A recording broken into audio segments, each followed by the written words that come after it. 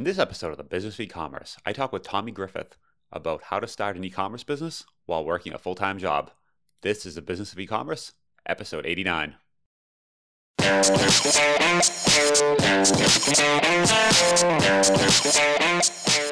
Today's episode is sponsored by Drip. Drip is the world's first e-commerce CRM and a tool that I personally use for email marketing and automation. Now, if you're ever in an e-commerce store, you need to give Drip a try, and here's why. Drip offers one-click integrations for both Shopify and Magento. There's robust segmentation, personalization, and revenue dashboards to give you an overview of how your automation emails are performing. One of my favorite features of Drip is the Visual Workflow Builder. It gives you a super easy way to build out your automation rules visually and see the entire process. It lets you get started quickly, but also build very complex automation rules. It's powerful, but also easy to learn, unlike a lot of email tools that offer the same type of automation. To get a demo of Drip today, you can go head over to drip.com/BOE. That's drip.com/BOE. Now, onto the show. Welcome to the Business of E-commerce, the show that helps e-commerce retailers start, launch, and grow their e-commerce business. I'm your host, Charles Plesky, and I'm here today with Tommy Griffith. Tommy is the founder of ClickMinded, a digital marketing training platform for marketers and entrepreneurs. I asked Tommy on the show today to talk about how you can learn to start an e-commerce business while still working a full-time job. Hey, Tommy, how you doing today? Charles, I'm doing great, man. How are you? Thanks for having me on the show. Yeah, it's awesome to have you. I love the topic. Kind of starting from like a side hustle to, like growing into a business full-time. I feel like lots of people in that position right now where they want to start something, but they're working a full-time job. So what are some kind of tips to say, if you're listening to one of those folks, right? And you're working a full-time job, you want to start something on the side, but you don't really know where to start or if you can or what's the right way of doing that. So what would you recommend there? Yeah. So I had a pretty brutal story in getting there. It took a long time, and I wrote about it on a post recently of the whole journey. I just had a lot of mistakes, and the business I'm in now, it was probably attempt number 15, right? Like it took a long time. The way I got started, you familiar with 4-Hour Workweek? Tim Ferriss? It's, I think everyone has that sitting on a shelf somewhere at this point saying, right, yeah, I read that. exactly. Yep. It's like a religious text for entrepreneurs at this point. But yeah, that's how I got my start. I studied finance in university, didn't do anything with finance, and read 4-Hour Workweek. My first product was an ebook, a really dorky ebook. You read the 4-Hour Workweek and it's like, mind blown sort of thing. Exactly. Yeah. It's a religious experience for a lot of people back in 2008. A little outdated now, but the core principles of, I think it was the Kickstarter for a lot of remote entrepreneurs, right? So scaling teams, processes, virtual assistants, location independent kind of stuff. So started that with a really dorky ebook, and actually did my first business with a friend shortly after that, and it just went miserably, like so bad. Borrowed money from family and friends, went into an industry that didn't make any sense, didn't have any experience on it, spent too long getting the product going. And it's interesting, a lot of people, they have this notion in their head, like they're working for someone now, and then they say, okay, I'm going to work on my business once I get some time. I need to quit my job and then I can start. I disagree with this a lot, having been burned, having had to touch the stove myself and really get burned by this stuff. I really like this idea. A buddy of mine runs an entrepreneur group. His name is Dan Andrews, and he coined this term called exit velocity. He says, I've got his notes right here on it, actually. He said, he describes exit velocity as the amount of professional and entrepreneurial momentum you have when quitting your job and starting a new venture. Momentum can come from a variety of sources: investment, capital, experience, anchor clients, industry knowledge, and connections, aka unfair advantage. Right. So if you're in that position now where you're thinking about making the jump and you haven't yet, I really like this idea of sort of getting that going, right, while you're working for someone else, and trying to get as much exit velocity as possible before making the jump. Because I'd done it both ways. I said, I just need time to do this, and that ended up being horrible, right? But working for someone else, getting paid to to do something else, and compounding all that, compounding your connections, compounding your knowledge, compounding all that before you take the jump was really, really helpful for me. Yeah, I feel like a lot of folks like misestimate their first time around how long it takes to get something going. You kind of have this thing and you see people who have done it before and you think, oh, like in 3 months. So you just have this like artificial number. And for some people, they actually can do it in 3 months. But for you, if it's your first time, if you've never done it before, just like 10x whatever number, like whatever you're going to come up with, Right. it's way longer. You might get lucky and I might just be wrong. But more times than not, if it's your first time, you're probably looking at people who have done it before and trying to get that same path. And it's really hard to get that same slope on your graph, basically, right? For sure. And were you completely full time on Spark Shipping when you were doing that, or did that come about from working with someone else? So great question. We'll turn the interview around. I like that. So what I actually did, I was working full time and ended up leaving and doing consulting. So I did consulting for a while, just kind of general stuff. And along the way, I actually bought a small e-commerce site. I was running the e-commerce site for a while. And I was like, oh, I need to automate some stuff. So I kind of just built Spark Shipping while consulting for the e-commerce site that I was running on the side. It was a small site, but it started actually getting bigger, and that's why I kind of needed to automate it. So it's kind of how this all started. I like what you said about velocity, because what I had at the time, so I said consulting revenue, e-commerce, and Spark Shipping were all coming in, and I had this, I think I called it the burn down spreadsheet of it was like savings and like basically like the income from the product. And I said, okay, well, if I like ended the e-commerce now, ended the consulting, I could live for X number of months. Like let's say it's 8 months at the time. And then I just run out of money and it's all over.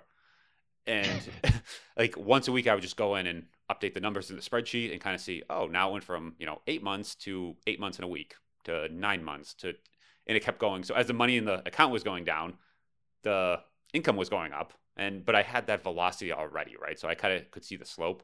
So I kind of knew going into it, hey, in 8 months and then 9, and then at some point, it got to 24 months and it just went like to infinity, right? When as soon as the numbers cross, right, it kind of goes to, okay, now I make more than I need to stay alive. That's I win, and that's right. That was years ago. Where and then I was able to say, let's end the consulting and the e-commerce, double down full time. But I know you're coming from, because I took that same very cautious approach though of saying like let's have that velocity before I kind of jump in the pool head first. Right. And that is exactly what the exit velocity definition is, right? Like you compounded what you were doing with consulting in the business you bought, turned it into a product that solved your own needs, but that was your velocity, right? The anti-example of exit velocity there would be you're consulting, you're doing an e-commerce thing, and then you go create a product designed to optimize dentists' offices, right? Like completely unrelated. There's no velocity there, right? And so that's sort of the thing. The other principle around this that they talk about is the 1,000-day principle. It takes about 1,000 days to replace your full-time income at a job. Okay. I've never heard that one. Yeah. Yeah. And that was really helpful for me. And that's about 3 years. And so like you just said, a lot of people go in, they get super excited and they hope that their Kickstarter, their Amazon product will hit and they'll be wealthy within 3 months. And it's just not true. It's a grind, right? I wrote in the go ahead. And I think some people can violate the 1,000 days, right? Like if you've done this 10 times, you know the shortcuts, you know how to do it, and you come on and you see these people that in like 2 weeks they launch this ridiculous thing, and you're like, oh, I want to do that, and then you realize like, oh, they can do it because they've done it before, and they like so there's like that's how you get the special pass. But if it's your first time, you might that 1,000 days might actually be accurate for most folks actually. For sure. And for me, yeah, my current business, ClickMinded, digital marketing training for entrepreneurs and marketers. ClickMinded was probably my 15th try, and it still took me 1,000 days, right? So it just took a long time. I think there's some debate actually about is 1,000 days full time or 1,000 days part time? I actually would argue that it's just 1,000 days part time. It's like sometimes things just they take time to gestate. It takes time to develop relationships. It takes time for Google rankings to go up and for your inventory to arrive on the slow boat from China, right? And like stuff like that. So it just takes time. And so I think really good expectations are to work on something where you have exit velocity and to expect about 1,000 days, which is absolutely brutal to hear for people that are in cubicle hell right now and they want to get out. I know it's brutal to hear, but I got to be real. That's about what it took me. No, and that's a good, because you see all the time online. I look on like Reddit, the e-commerce forum or whatever it is, and people say, "Hey, I launched my product 3 days ago. I'm not getting any sales." And you're like, okay, like, oh, where's three the Lambo? Yeah, 3 whole days. Yeah, where's the Lambo? So you've done this, made mistakes, and did the right thing. What would you say, kind of, for someone doing it now? Kind of, how can they avoid those same mistakes? Like, what should they be doing other than just setting expectations? Because that's huge. Just giving yourself the time horizon alone gives you that time to make mistakes, right? Because in that first month you're going to fumble so many times, but it gives you, so just setting that time horizon alone, totally agree. Step 1. What's step 2 of now saying, okay, I want to make these days count? Like, what do I do? So it's a really good question, and this is why I like the idea of working on it in conjunction with where you're currently working. I think one thing that solves a lot of problems, and the tech incubators will say this all the way to small mom and pop retail businesses or physical products. I've heard mentors say this as well. Like, I see people that try and jump from an industry where they have domain expertise into something totally unrelated. And if you're not in the tech world, it's called dog fooding, right? But eating your own dog food or whatever. But if you're not solving your own problem, I think it slows things down a lot, right? And so in an e-commerce example, the example would be a product you'd use. I started a small FBA business with a buddy of mine a few years ago, and we thought of a million different things. We went through the classic route of, using Jungle Scout, looking at search volume, like trying a bunch of different products. And the first 10 things we tried were all products that we hated or we didn't use them, right? And it wasn't even though they were good business opportunities, right? And we did all the classic calculations, like who's ranking for it now, how many sales are they getting, how easy would it be to jump over them, what are their reviews like, how easy is it to get the product? But we hated the product, and it was really, really hard on Saturday morning to wake up and be passionate about wanting to go work on it, right? So once we switched over to something it was a slightly smaller total addressable market, but we loved the product. We wanted to use it on weekends, and I think one thing that a lot of people underestimate, even if you get really good at the Google Sheets calculations of what's the opportunity, people underestimate that when you're first getting started, the most important aspect is your own personal interest in the business, right? You are the engine that's going to drive this thing to the first, $100,000 in revenue or whatever it is. And so keeping your own interests is really, really important. It's like a car engine that that needs to start. It needs to be interested. And so I think the other thing to think about when you're doing this is even if the numbers all make sense, if you hate waking up on Saturday morning to work on this, you're going to have a very rough road ahead of you. So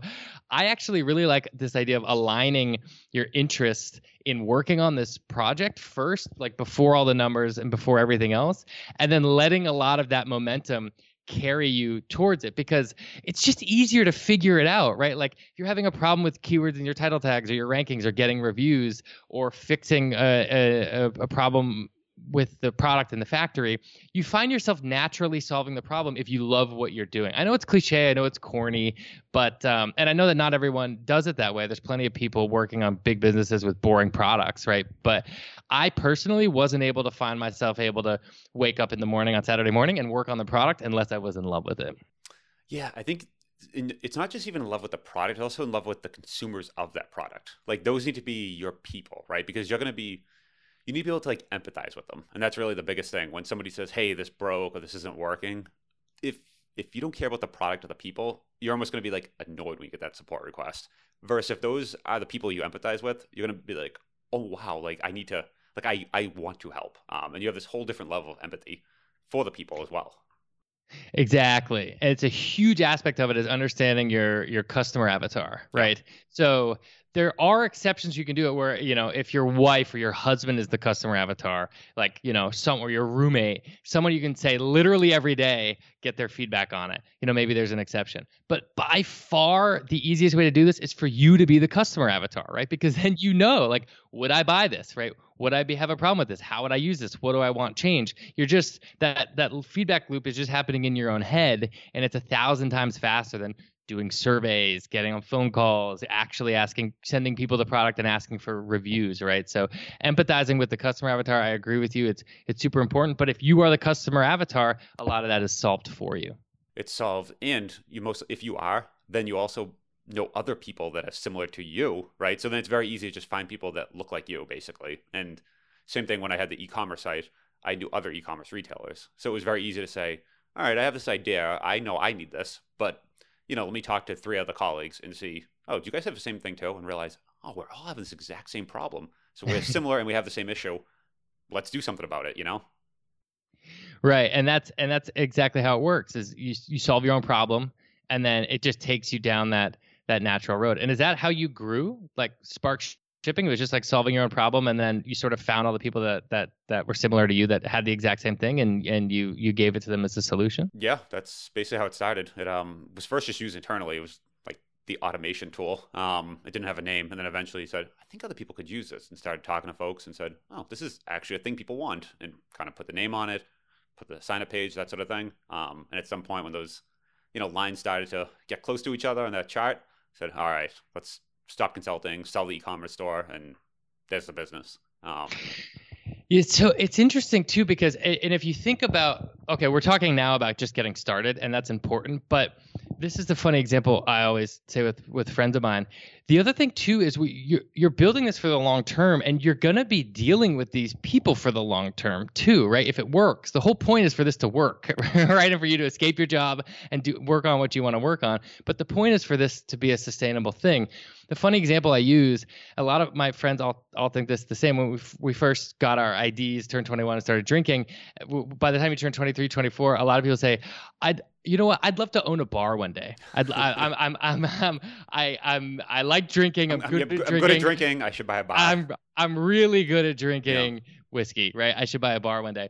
And then, I was a bartender for many years. And what you find, the fastest way to not want to own a bar is to go be a bartender, because you find a couple things. First is, drinking on a Friday night with your friends at the bar is not the same thing as owning a bar, right? There's very different things. But the also funny thing is, your best customer, I hate to say this, but your best customers at a bar are some of the worst people that you don't want to hang out with, right? They're the people that are always at the bar, right? And so think about that as well when you're developing your product and you're about to make the jump, is like, who are the type of people whose problems you want to be solving for a decade? Right? Are they you? Are they someone you like? Do you like being around them? Do you like creating content for them? Would you want to be at conferences with them? Like, a lot of people don't, they think very, very short term in terms of, I just want to earn my first dollar. And I get that. But if you're setting yourself up to create this business that you absolutely despise 10 years from now, then what are we doing? Right? So it's something we're thinking about. Yeah. What do you say though? So I was actually talking to a friend recently, has kind of a full-time thing, started something on the side, but they've been working on this now for quite literally like years. And kind of haven't launched yet, and kind of they're just building, but haven't done the actual big launch. What do you say to those folks and try to push them on? Because there's a balance, right? Like, you have to work 1,000 hours, but you also need to be launching at some point. Like, you need to, not just like 3 years of development and then a launch. It needs to be launching and then developing the customer base over those times. So what do you say to the person there, and how do you get someone to launch and then spend that time building the business and not just building the product? This is a great question. I have friends like this as well, and users like this as well. I would view what we're talking about now, which is when you go full time and when you launch, as two entirely different things. For your friend that has not yet launched, I would say they are screwed. I would say you might be listening, so there you go. That's fine. And I'm sorry to be a jerk, but maybe I can be the bad guy, good cop, bad cop, or something like that. But the trajectory that they are on is not going to work.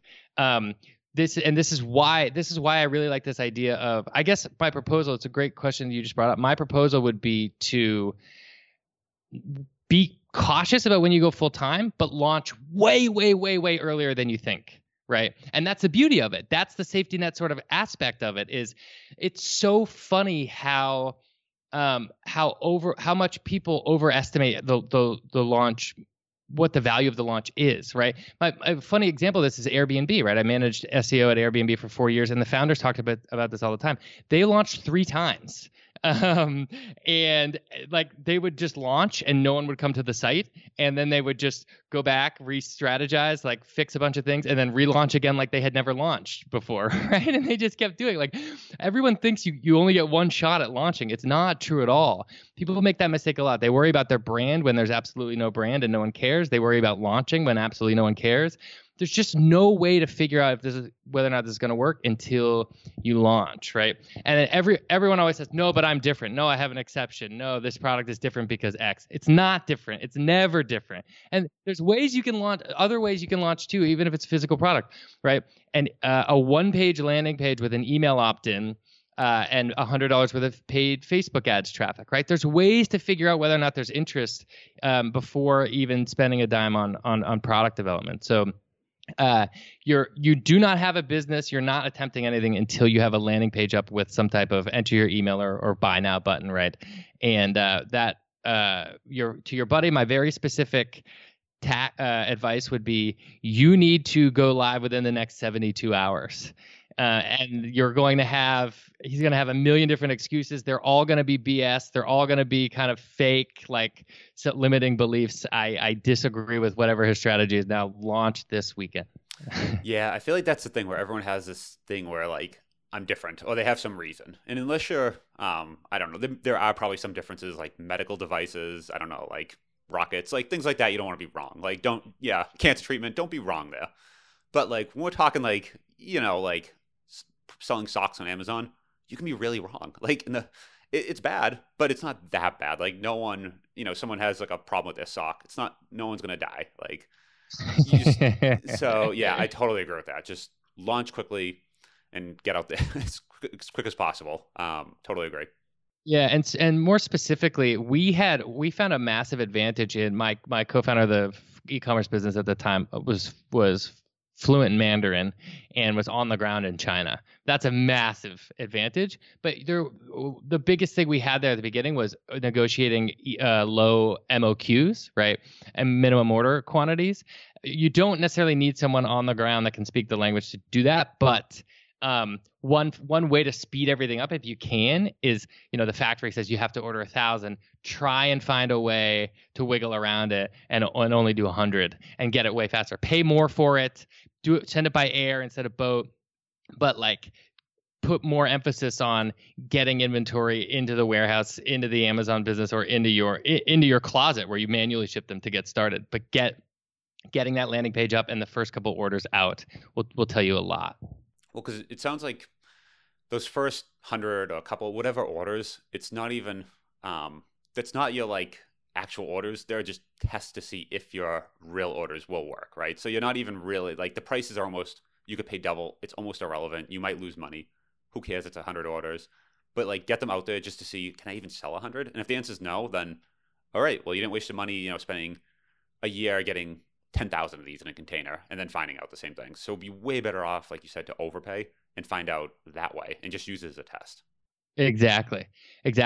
Our first minimum order quantity was 10, and we air shipped each one individually from China. We lost like $45 on every order, but we got going. We had the idea and we started it the week after, right? And so it was, we lost money on the first 10, we lost money on the first 50, we started breaking even on the first 100, and then it took off from there. Yeah. What do you say to the people though that everyone has the kind of excuse there on, I don't have time. Like, everyone kind of has this like time thing on, like, I would, but I don't have time. Like, what do you say to that? Yeah, that's a good question too. I think a lot of that gets solved, like I said before, in being interested in it. If this whole thing feels more like a hobby / solving your own problem / what you do instead of yoga and brunch, then it solves a lot of the the problem, right? Like your own personal interest in it is helpful there. The other thing too, I forget what it's called. Is it called Parkinson's law, or the theory of the basic idea is that whenever we get a deadline, our mind sort of fills up the time. You do this in university all the time. You have a test on, if you have a test in a month or you have a test in a week, it doesn't matter. You're always studying the night before, right? And so like our brain fills up these tasks to be way longer than they need to be. And so no matter how much time you give yourself, you always end up taking that much time. So if you say, I'm going to develop a new product, I'm going to give myself a year, it'll take a year. If you say, I'm going to develop a new product, I'm going to give myself a week, it'll take a week. And so I think you have to trick yourself sometimes into like artificially constraining that. And if you don't have the time, if that's your excuse, you're lying to yourself, right? There's ways you can do it where you sort of give yourself a deadline and your brain will move things around. Oh, actually, no, I didn't need to run errands today. And no, I don't have to go to the bank today. Like they're just sort of excuses for what most of the time I find that it's people making up excuses because they're afraid to fail. They're afraid to look stupid. They're afraid to pull the trigger. And that's sort of what ends up happening. Yeah, I think people are afraid, and then what they do is focus on the product itself, right? And the product, and like trying to make it perfect, trying to perfect some process, right? And if you make the time is the actual like when you're almost like the specification, the time of launch is the specification. So like this has to be done in a week. Like that's like, it doesn't even matter what I do, but in a week or whatever time frame that is, a month, whatever you're setting out, and then what the product looks like at the end of that will be very different based on that time frame, right? So in a week, you might only be able to get up that landing page and a few AdWords and some basic thing. You might just be buying the product from like a competitor at that point. So like it might be doing something like super simple and this like cheesy, janky thing where you use like Zapier to whatever, do some bizarre thing in Google Sheets. But that's okay. Like that will be your product. And like if you put that constraint, like maybe that's what you launch in a week and that's your entire like site. But at least now you have that. And now you can say, okay, now let's iterate or see what you get, right? Exactly. I'm very biased. I'm always focused on the marketing and sales stuff first. Things like rearranging it in your brain can be really helpful. What if you can take really high quality photos, start putting it up online, and every time someone buys, refund them before it's even done, right? Like all kinds of things like that. But the other big thing to think about, and I'm seeing a lot of this in entrepreneurial chatter in a bunch of forums and stuff I'm in. A lot of people when they're going through this process, they're very focused on themselves. How can I make my life better? How can I get this freedom I want? How can I hit the revenue I want? And the problem is the first couple years, you're mostly in the business of getting your ass kicked. You're mostly in the business of the whole reason why this works, why we can grow these location independent businesses, is because you're solving other people's problems. And so unfortunately, what a lot of people need to be doing that they're not doing is they need to be focusing on figuring out who their customer is and giving them a great experience, giving them a great product, solving a lot of their problems, right? And so the beginning phases of this is like figuring out those needs and realizing that like it's not about you. It's going to be a long journey to solve other people's problems in exchange for a bunch of value. And so when people say like I don't have the time, it's a huge red flag to me. I think it's very unlikely they'll succeed because it's so self sort of focused from the beginning. And the best entrepreneurs I've met, it's like 98% of what they're doing is for other people. And then once they've grown something super huge, they take a little bit off the table. Yeah, it's always I mention the book on here all the time. It starts with Why, Simon Sinek. Yeah, right. Yeah, and that's one of those things. Yeah, well, you have a totally different, like you start with your purpose and like who you're going to be helping, and you're just like almost a servant to those folks. It's not like how do I make money? It's how do I help this group? How do I do this? How do I move this forward instead? Exactly. Yeah. Yeah. That's at least how it worked for us, right? 98% of everything we do is free. We teach digital marketing to entrepreneurs and marketers, and then like that grew our top of funnel massively, and we've been able to use that a lot to our advantage since then. I have to ask because I think everyone kind of loves this moment in time, though. What was it like that when you first quit your job? Like everyone that's sitting and listening in a cubicle right now, they have this kind of picture in their head. When you actually quit your job and went full time, what was that feeling? What was that moment like? Yeah, so this was big for me. So like I said before, I was working at arguably the best company I could have ever worked at. I was at Airbnb. It was literally voted the best company to work for while I was there by Glassdoor. A lot of these tech companies, they're like all-inclusive resorts at this point, right? They're really competitive for talent. Breakfast, lunch, and dinner every day. The stock was going up a lot. The smartest people I've ever worked with. The whole beanbag chairs and MacBooks kind of thing, right? And so like it was, my parents thought I was absolutely crazy, right? My mom, like, Tom, you quitting your job in this economy? I mean, my God, like, you know what I mean? And it was really, I really liked my job, but I was actually over San Francisco. I was very annoyed with San Francisco and really wanted to get out. So that was sort of pushing me.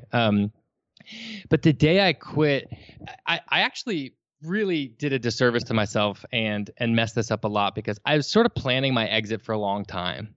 And, I started looking at this whole Tim Ferriss 4-Hour Workweek digital nomad thing was very big to me. Not sure how familiar your audience is, but yeah, people that they leave the country, they go work on an island and they grow their business and travel and work and kind of thing. And it was really romantic to me. And I really got obsessed with it. And Saturday morning was planning it. And the big mistake I made before I quit was I gave myself way too much time to plan it. Right. And I've really set expectations for myself so high, right, that I just sort of was figuring out what my escape would be for so long that my expectations went nuts, right? I'm going to grow this huge business. I'm going to live in Bali. I'm going to meet all these cool people, et cetera, et cetera, et cetera. And when I left, with the first days and weeks I left, it was incredible. I felt relieved. This mental weight was off my head of just regular company stuff. But when I actually made the jump, I left the country. I moved to Bali. I was working on my business, and wow! So you did it. You did you did the whole thing. You were the digital. Did it. Okay, there you go. So you went to Bali. Yeah, exactly. All yeah. Right. So I left San Francisco, and I've been traveling for about 2 years, and did the whole thing. And the first month was a disaster. I arrived, I got robbed by the police my first day. I got food poisoning. I invested all this time and money and effort into the new aspect of the business with this new video. We have our product's a digital marketing course, and all the video was nearly ruined. The business started failing. I was just sitting there. I remember looking up at the sky. I'd just been robbed. I was looking up at the sky. I was sick from food poisoning. I just paid all this money to film this new course, and I'm thinking about all the unlimited quinoa I had at Airbnb, and why did I leave? Right? What did I do? And that's a realistic story, though. That's what happens. You get food poisoning, and yeah, you think about that free quinoa. Exactly. Yep. You go on Instagram and you see all these attractive people on laptops drinking coconuts, and I'm sitting there throwing up in my in my house in Bali. So it was a pretty brutal start, but I think a lot of it, and then of course we recovered. The business started to take off after a bunch of additional failures afterwards. But I think the point was, that Instagram style level of expectation was absurd. And part of the problem was I had built up in my head a little bit too much. I had set my own expectations too high, and I gave myself too much time to envision my perfect life now, right? So, yeah, but outside of that, I think the biggest thing when you quit, the day you quit and that you're all in, is, and regardless of the company I worked for was great, but even at a bad company or a massively faceless company, the biggest weight off of my shoulders was the realization that so much stuff you care about day to day didn't matter. disappears, right? The meeting with whoever, or the office politics with whoever. It's particularly bad. I'm not talking negatively about any particular company. I'm talking about the regular human psychology we have when we work with a lot of other people, right? It's just like the stuff that you thought mattered so much, it disappears. And it gives you that freedom and that space to work on what you want to work on and solve your customers' problems and all that stuff. And so I think that was the biggest thing for me was like, oh my God, 90% of all the things I was thinking about all day, they just disappeared in one day. Like they were fake. They weren't real problems. They weren't real things. They were things that were sort of artificially holding me back based on just how modern companies are designed. Yeah, well, they're real problems. They're just now someone else's real problems and not yours anymore, right? Exactly. Exactly. Yeah, the weirdest thing is when you first go to, you have that instinctive thing where you're like, Monday morning, you go to check your work email and you realize, oh, I don't have access to that anymore on my phone. And you're just like, all right, well, close that down. Got to go do something else. Right. They lock you out and you're like shocked. And then you realize like, wait a minute, this is the greatest moment of my life. Yeah, yeah. First you get a little offended and you're like, oh, wait, hold on, I asked for this. So yeah, I think we've all done that where you're like, oh, I can't log into my email anymore. And you realize it's not your email anymore. Was it a similar thing with you? Like when you quit and left full time and on that Monday morning, like what did you do? I even remember on that Friday, we went out for a bunch of people from the company, went out for lunch, went to a bar after, kind of had farewell drinks.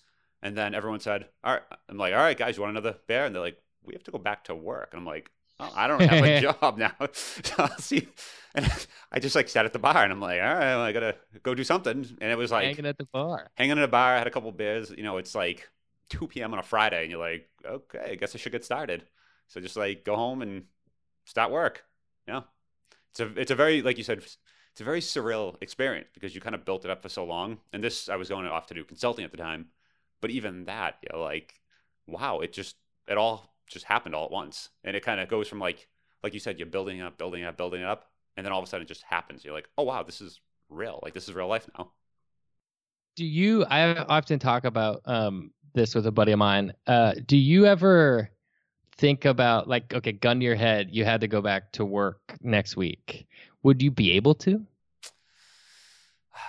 I don't know. I don't know if I ever, I don't know. I don't know the answer to that. Yeah, probably never in the same capacity, same way. I think though, being on your own gives you these odd skills that probably are very useful in a full-time job. Like when everyone says, I'm a self-starter, on your resume, and you realize like, are you? Like, nah, you're not. Yeah, like until you go to Bali and kind of get robbed and have food until you go through those things and you realize and you recover from that, you're like, all right, I'm a self-starter now. So you kind of realize what that actually means. So there are some skills I think that entrepreneurs, let's say, I know a lot of folks that have gotten acquired and they go back to work for the parent company. And I think a lot of the skills are very transferable. So.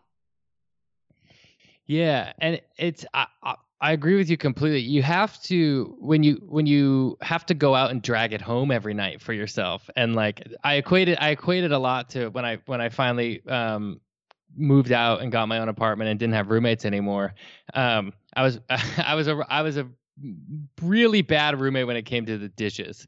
And when I moved into my own apartment, and didn't do the dishes, and you come back to the sink after day 2 or day 3, it's like, oh, those dishes are still there, huh? Right? It's like that, but for your bank account, right? Like, oh, I didn't do any work yesterday. That revenue it's not coming in every 2 weeks, right? And so I wrote in the post I wrote kind of summarizing the last 2 years of my life going full time on this thing. I wrote about how, 3 years into the side project, I thought I was killing it. I thought I was doing really, really well. I thought I had made it. And I was walking, as I was writing the post, I was walking down the street and I walked past a Panda Express, a fast food Chinese chain here in the US, right? And in the window it said now hiring regional managers paying $65,000 a year. And I was like, what? And I went back and I did out the math. And even though I thought I was killing it with my side project, I did out the math and I would have earned more revenue managing a Panda Express over 3 years than I would have with my business, right? Because it was such a slow start. And it made me sort of realize that like, it's really hard to start your own thing. It's really hard to get someone to buy your product. And a lot of people take this for granted. Like, I think it's very reasonable to be nervous to question whether or not the juice is worth the squeeze, because I was sitting there, I thought I was killing it with my business, but a safe salary at a job that doesn't even require a college degree, managing a Chinese restaurant would have generated more revenue, right? And so that's a salary. But then if you look at the hourly rate, then you get really upset. And then you realize, oh, wow, I'm not working 40 hours. I'm working a lot more than this. So then it gets even, that's the salary. Now put in the hours and it gets even worse. Even worse, for sure. Exactly that happened when I was first starting my business. Was teaching someone individually one-on-one. The course was $500 for the day, and then they asked for a promo code, and then there was a revenue share with the co-working space, and then I had to print out materials, and then I would buy the guy lunch, Eventbrite fees, PayPal fees, California tax, and I was looking at it. I was making $12 an hour, and San Francisco minimum wage was $13 an hour. There you go. So I was like, oh my God.